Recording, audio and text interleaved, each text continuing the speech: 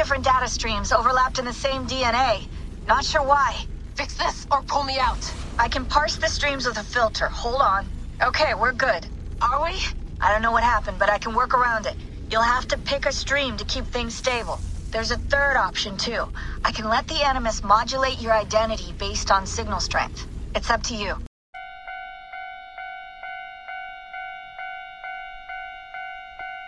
まもなく特急ポッド浄土行きが到着します。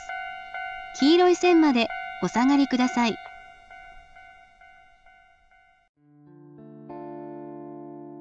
So I want to talk about Assassin's Creed, because I'm playing Assassin's Creed Valhalla right now, and I'm not really sure what I think of it.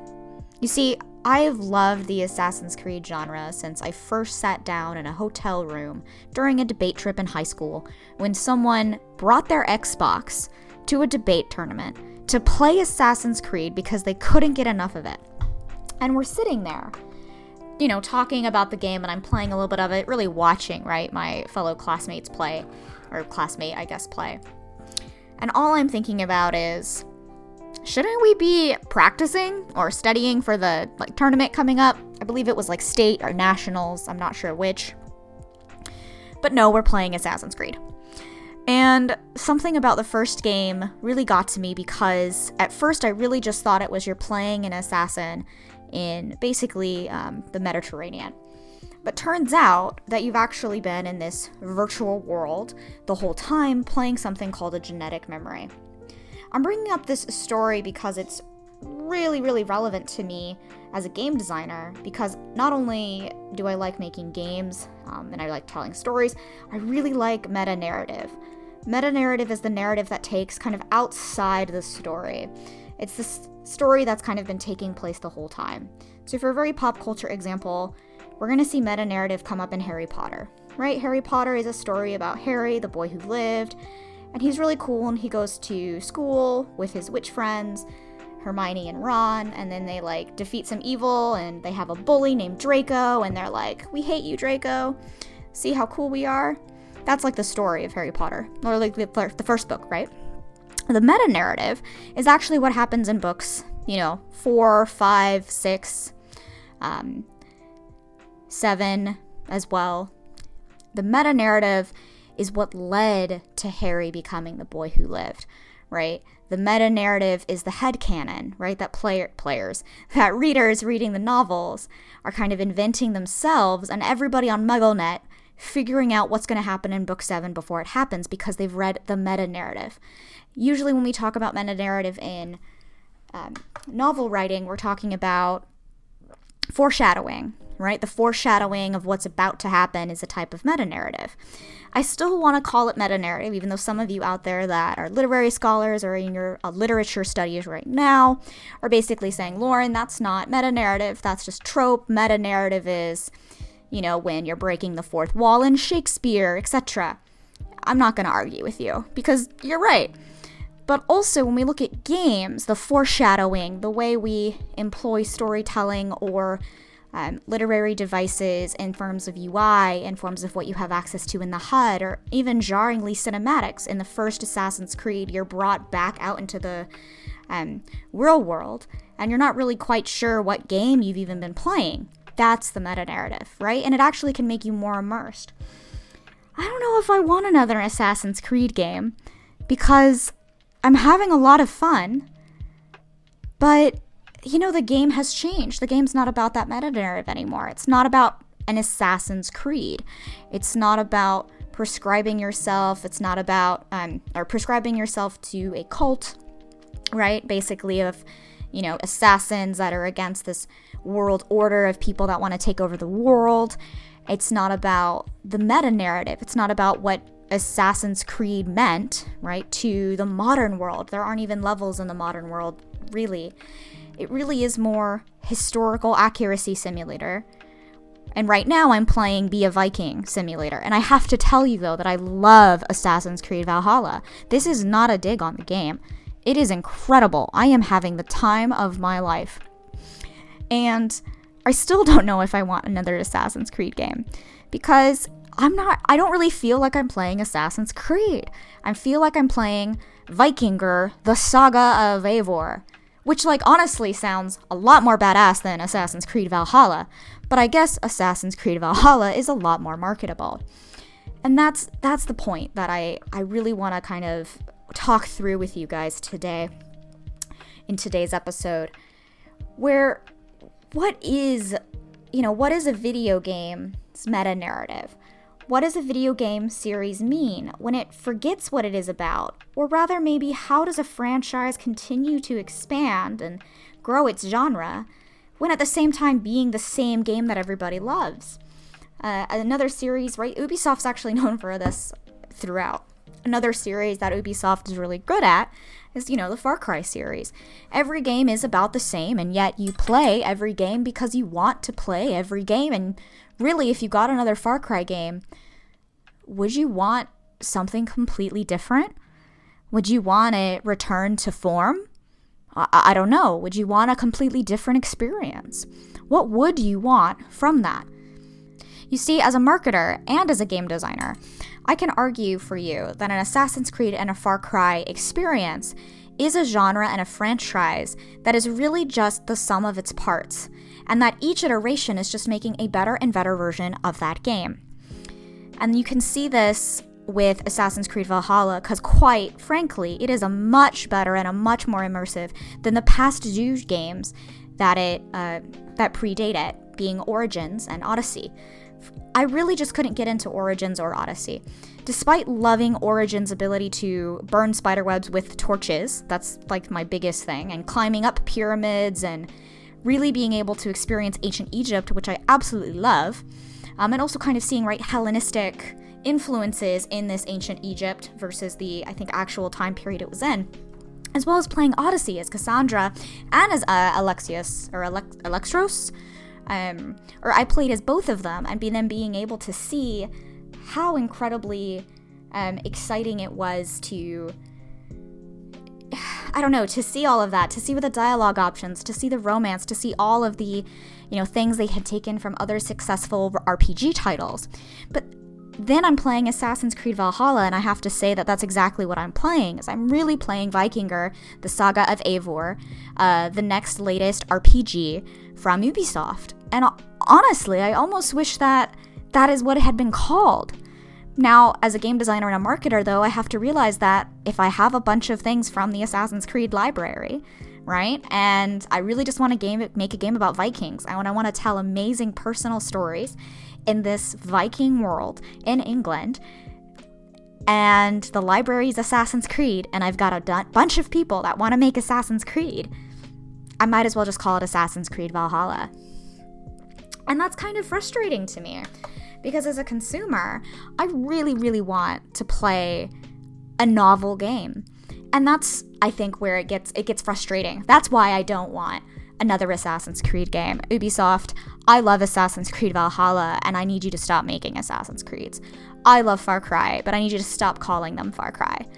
I want you to go out on a limb and be innovative. That's what I want. I want to play a game that is incredibly different. But I know that's scary for them, right? Because For Honor came out, and that was a very exciting experience to see. I was very, very excited by that. And it was new, it was unique, but then some people were like, it just didn't really hit the mark. And I can kind of see why, but I never truly got into that experience or played it. I just loved the ideas of it, and I loved watching it. But I never got into it like Assassin's Creed. And then that's what it comes back to, is I'm playing this game, I just want to play this game. I keep playing this game. I think I'm 25, 30 hours in. I'm nowhere near close to what I think the end of the storyline is. How many hours am I going to put into this RPG that came from an action-adventure series that is now a full RPG, now with power levels as well? And so I have no idea how long I'm going to spend in it, and yet I find myself wanting to play it. So by all accounts, I have nothing bad to say about this game other than I hate the title. And that's bizarre. That's absolutely bizarre to me.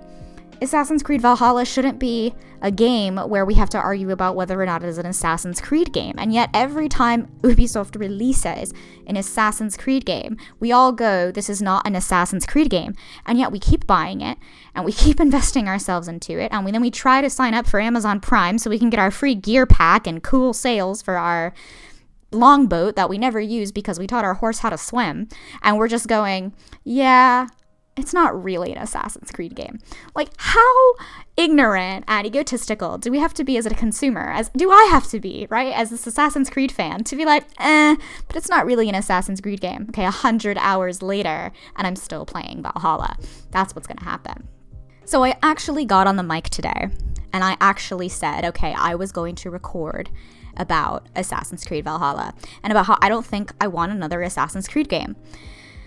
And the answer is actually, I want Ubisoft to come up with another game that is, it could be exactly like Assassin's Creed, and then just don't be constricted by the old Assassin's Creed methodology, right? That would be really, really fun for me. On the alternative, I want an actual Assassin's Creed game. I want a game where Sean is in his coffee shop, being a spy, and Rebecca's the delivery girl, and they've just got together or whatever, and you're just that office worker. That was actually my favorite part of Black Flag. You're just this office worker, and you're in the real world, and you're actually doing something for Abstergo or for the Assassins group, and you're in the modern world, and there is something large at stake. Because this game always talks about how we're saving from the end of the world is happening. There's radiation. This meteor is going to destroy. They rose the stakes so high that then when you play the actual game, right, the meta narrative of the stakes of the Assassins versus Templar conflict and the stakes of the world that you're in are just infinite. There's this huge gap, right? Now, for those of you who have been playing Assassin's Creed as long as I have, and if some of you remember the Assassin's Creed Christmas kind of routine, is that every Christmas an Assassin's Creed game would come out, and probably for 10 years there, I don't know if there's been 10 Assassin's Creed games. Actually, please, oh god, if there's been 10 Assassin's Creed games, I've probably played every one, including Rogue. So every Assassin's Creed game, you would play it at Christmas, because it would come out at Christmas. So I've played it every Christmas, and every game the stakes get higher and higher. And I'm just looking at myself, and I'm looking at that history of Assassin's Creed, and probably the last one you guys are thinking of is the Ezio trilogy. That's the last one where the meta-narrative, right, that narrative that was happening outside the Animus, which is where you are in Assassin's Creed, and you're playing the game, in the game. I love that. I love virtual worlds and virtual worlds. So you're playing the game in the game, and then when you come out, you kind of are recounting to everyone, this is the artifact that I found that will help us in the real world. And that premise is still very much the same in Assassin's Creed Valhalla. Unfortunately, you have this artifact that I believe you got from the end of playing Assassin's Creed Odyssey, which I never made it to, sadly. And you get to the end of Assassin's Creed Odyssey, you apparently find the artifact, something happens, everybody dies, she comes back. Should have said there would have been spoilers. It's not really a big deal, because in Assassin's Creed Valhalla, where I'm at right now, she still doesn't know how this person, Eivor, is going to save the world, but she changes history, as every, dead body you find in an Assassin's Creed universe does. The last games that had everything matching were really all the way up until Assassin's Creed 3, which sadly was just not my favorite because it was riddled with bugs, but at least had you go out into the real world in Assassin's Creed 3 and perform actual assassin-y things, right? The skills that you learned as an assassin in a video game, translated to what you learned in the real world, which is actually very accurate, by the way. Video games and our own military operations have a history. So in this case, even though it's like parkour and you suddenly learn parkour by, just laying in bed all day. I wish I did that. Very Matrix.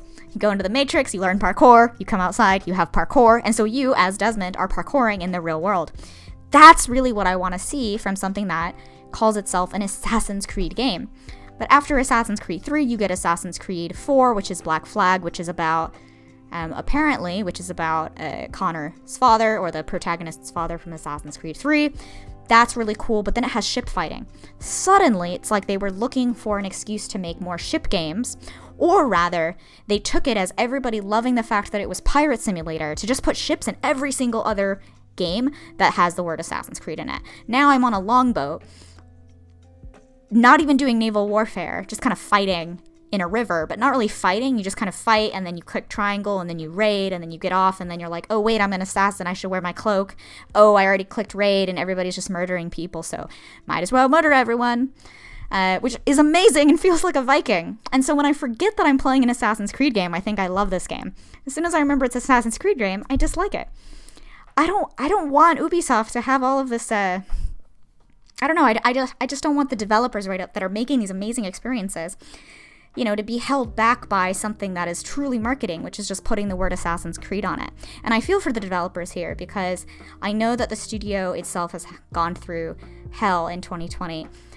And when I say that, I mean every single person that has worked at Ubisoft, that works at Ubisoft currently. You have gone through quite the friggin' craziness of 2020.